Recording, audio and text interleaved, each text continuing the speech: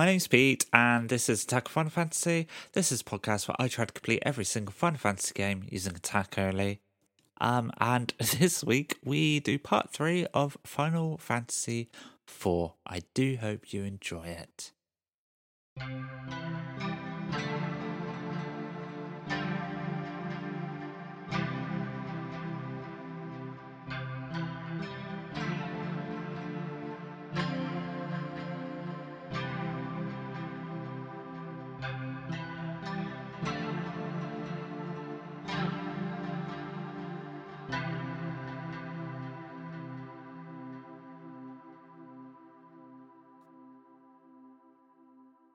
So Cecil finds himself alone on this beach, and I'm on the world map now.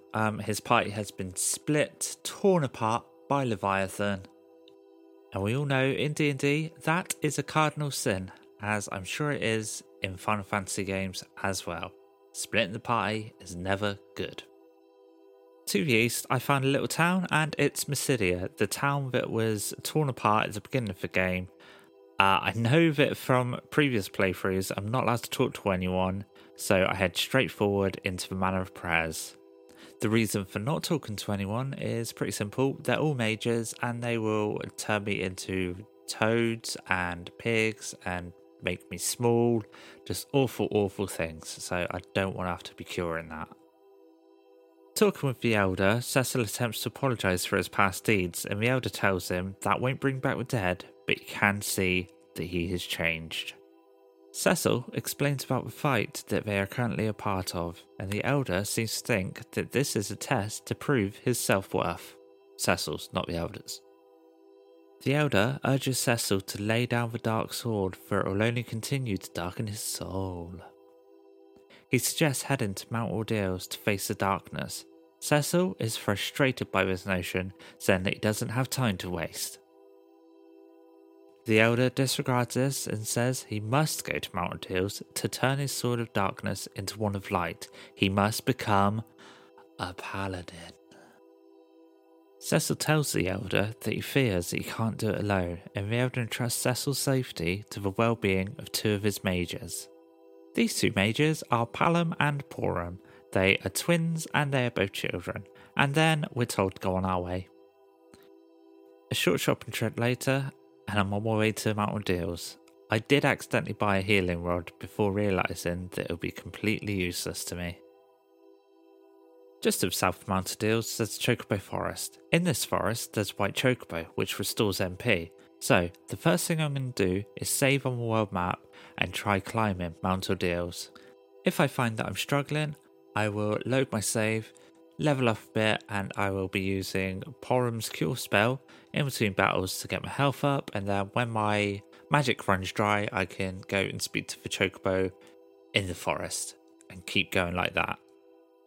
At the base of Mount Ordeals, there's some pillars of fire blocking our way. Porum gets Palom to cast Blizzard on them so we can pass by. Then there's a scene with Rosa, Kain and Golbez.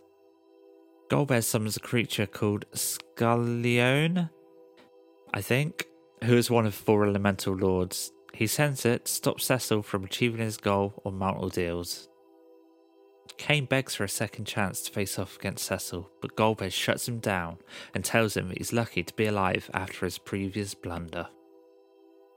Back to Cecil climbing the mountain. This is a part that I really wasn't looking forward to. I think this is going to be a struggle. Halfway through the climb, we come across Teller again. He is on the mountain looking for meteor magic. The magic that is meteor. The twins try telling Teller that using meteor is sure to kill him, but Teller is willing to sacrifice himself if it means killing Golbez.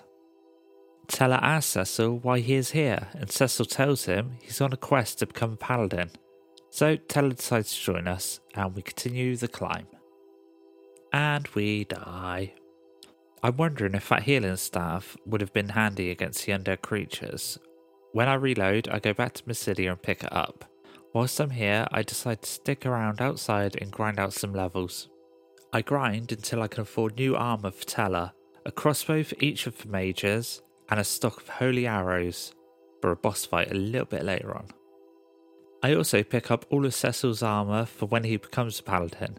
Once done, I head back to Mount Ordeals, save outside again, and begin the climb anew.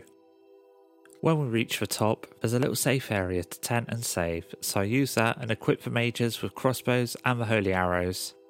I fight Skargalone on one side of the bridge. Once I defeat it, I go and tent and save once again, because he attacks once more when we get to the other side of the bridge. What I didn't realise is he attacks us from behind this time, so I reload and before crossing the bridge I rearrange my party. I arrange them so that when we're back attacked, Cecil is in the front row and the mages are in the back. To my surprise, he goes down really easily the second time round and he falls off the bridge to his death again. The part that I'm dreading is coming up though, and I'm just hoping that I've levelled Cecil enough so that he can withstand the next solo battle. I go back to the safe room once more, save and heal up before proceeding. We approach a monument at the top of Mount Ordeals and Cecil hears somebody call him son. Ooh, spookums. Then we're taken inside, to a room where the voice continues to address Cecil. After we pick up a sword and get transformed into a paladin, the voice tells Cecil to break from his past and revive the holy power. Then the Dark Knight version of Cecil emerges from a mirrored wall at the back of the room and attacks. I have to fight against this Dark Knight to escape my past. I was so confused the first time I played this. I tried to fight him like a normal fight and kept dying. What you're supposed to do is defend throughout the fight. He uses darkness which consumes his health with each use. Now, being an attack only run, I can't select defend, so what I have to do is just hope and pray that he dies before taking me out. Before the fight, the mages try to help Cecil, but he tells them to stay back because this is his fight to atone for his past. And it actually goes so much smoother than I imagined it going. Cecil is now a paladin and the voice calls him son once more before the Dark Knight leaves. Pretty spooky, spookums. Obviously, feeling like he isn't getting enough attention because Cecil's hogging it all, Teller claims he remembers all of his spells. He even learns Meteor. The twins try to come clean with Cecil about something, but Teller butts in saying that he's ready to kill Golbez, and he is doom itself. Good on him. You go get him, Teller. You bloody go get that Golbez. And he tells Cecil that they have to go to Baron. Cecil agrees, although he is still confused as to why he was being called son. Back on top of the mountain, I decide to walk down instead of warp, because Cecil, now he's a paladin, starts at level 1 again. When we get back to Mysidia, we go to speak with the Elder. He seems a bit shocked that we succeeded, and the twins tell him that Cecil was brilliant. It turns out they were sent by the Elder to spy on Cecil. Cecil admits that he thought this was the case, but doesn't blame the Elder for not trusting him after what he did the last time he was here. The Elder remarks on his sword and says it holds the words of an ancient Mysidian legend. And this legend goes like this. One born of a dragon, bearing darkness and light, shall rise to the heavens over the still land. The moon's light eternal brings a promise to earth with bounty and grace. Thank you, wife. Thank you very much. That was very nice. Much better than I'm doing. Cecil asks why the light called him son, but the Elder doesn't have an answer for this. The Elder believes that Cecil is the one that the legend spoke of. Then Teller gets impatient with all the talk and demands to go kill Golbez. The Elder seems to know Teller too, and is surprised that the Meteor spell has been unlocked. He expresses concern about the world, but Teller brushes this off and states he only wishes to avenge Anna. The Elder tries warning Teller about using Meteor, but Teller just does not care. The Elder goes on to say that with Cecil's newfound power and Meteor, we might be able to defeat Golbez. It's at this point I start thinking, so let me get on with it. I guess I was just channeling my inner Teller. Cecil tells the Elder that he has to get to Baron to get an airship, and the Elder grants him the use of the Devil's Passage, otherwise known as the Devil's Road. As we get to leave, the twins ask the Elder to allow them to continue travelling with Cecil. The Elder agrees and we all chuff off to the Devil's Road. We enter the Devil's Road and pop out on the other side in Baron. I go to Sid's house to look for him, but he isn't there, so I talk to some villagers.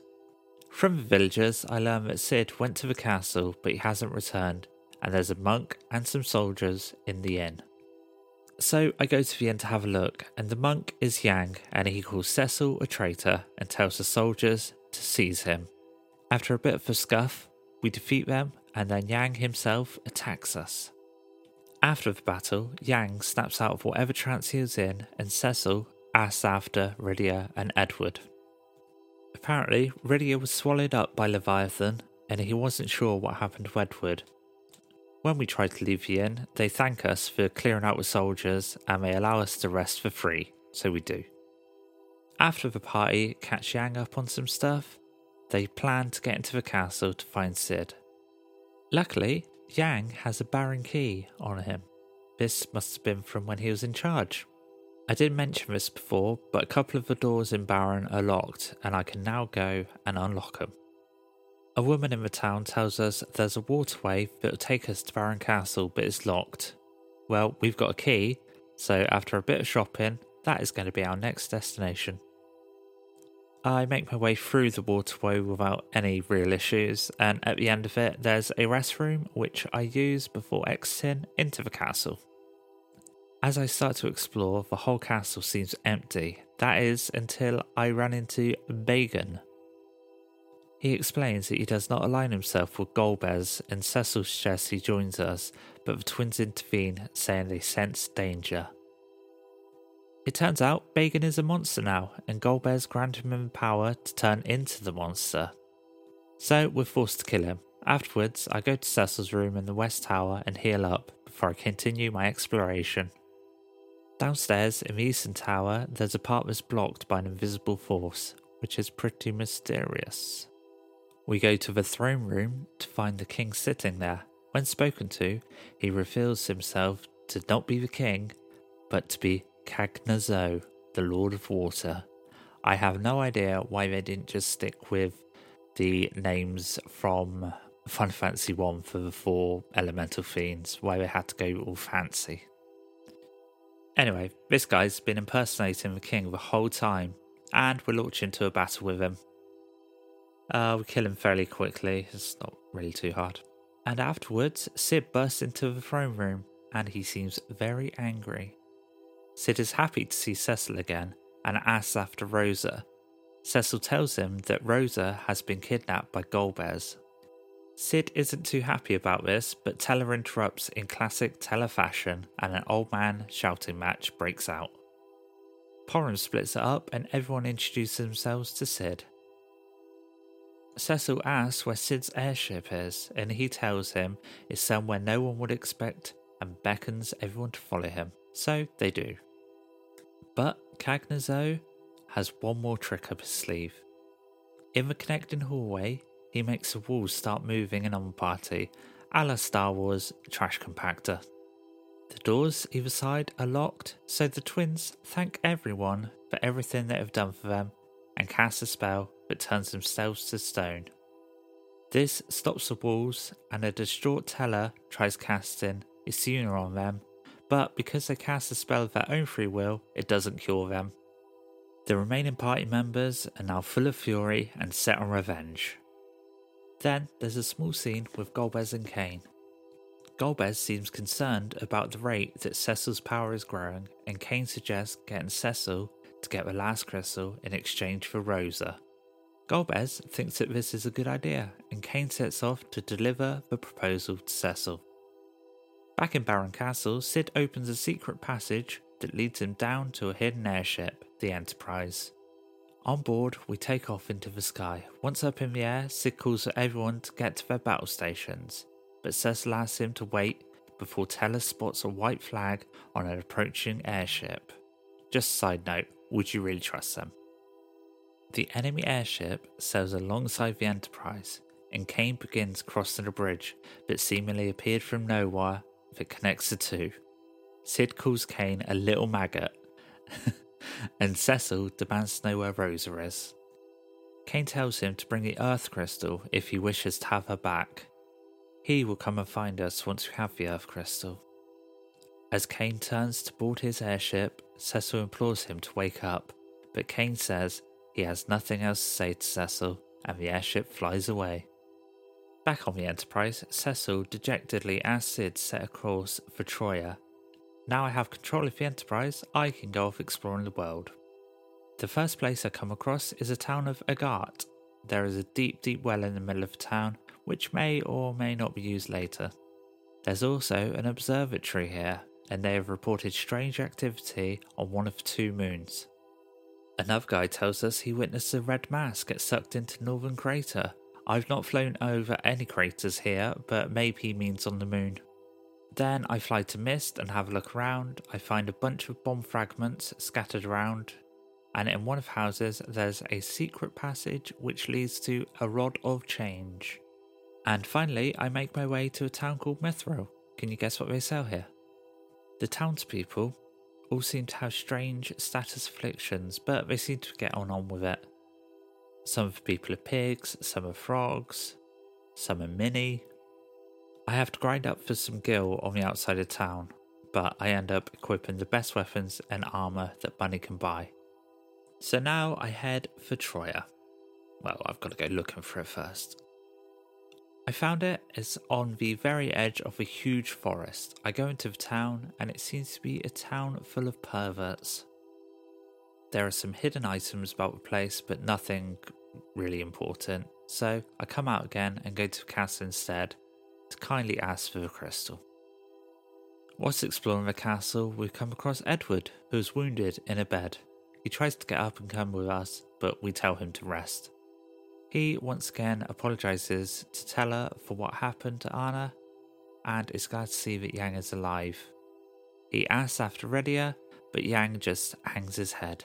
Sid introduces himself, and Edward is ecstatic that we now have an airship. He then asks after Rosa, and Cecil goes over what happened yet again. Cecil says that we need Troya's crystal, and for some bizarre reason he knows about the Dark Elf. This Dark Elf has stolen the crystal, and the clerics are going to ask for us to get it back, but they haven't yet. Edward gives us a twin harp and tells us we must save Rosa. So now I go to speak with the clerics, and yep, they ask us to go get the crystal back, and then they will lend it to us. One of them warns us that the Dark Elf has cast a magnetic field around the cave, so metallic weapons are useless. This is because the Dark Elf is weak against metal. And that is where I'm going to end this episode. I've been a bit busy today. I went to see the new Jurassic Park film, and I popped into work and I went and had breakfast with my mother, so I haven't really had much time to record anything. That does sound like an excuse, because it is. I'm going to try to have this all wrapped up within the next 2 Thursdays, because for the Thursdays in July, I'm doing a charity stream for the Children's Society. I still haven't figured out how I'm going to do it yet, but I'm going to try to stream on Twitch and my Facebook page, but I've got to research that in a minute. If you follow me on Twitter and on the Facebook page, I'll be posting the times then, and I'm going to be doing my Final Fantasy IX attack only run on those streams and recording the podcast at the same time. So if you feel like joining me for that, please do. It'll be Thursdays in the daytimes. I'm probably going to aim for sort of 4 Thursdays for 6 hours a day, so I'll probably try to do 10 till 4. That's in my time. That's BST. I just checked with the wife and it is BST. That does sound like some sort of disease though. Right, anyway, until next week, do all the good stuff for me. That would be really cool of you. You can find me at Select Attack on Twitter, or email me at attackonff@hotmail.com. There's a Linktree link in my description with the links to all my other social bits and bobs. And until then, I will see you soon.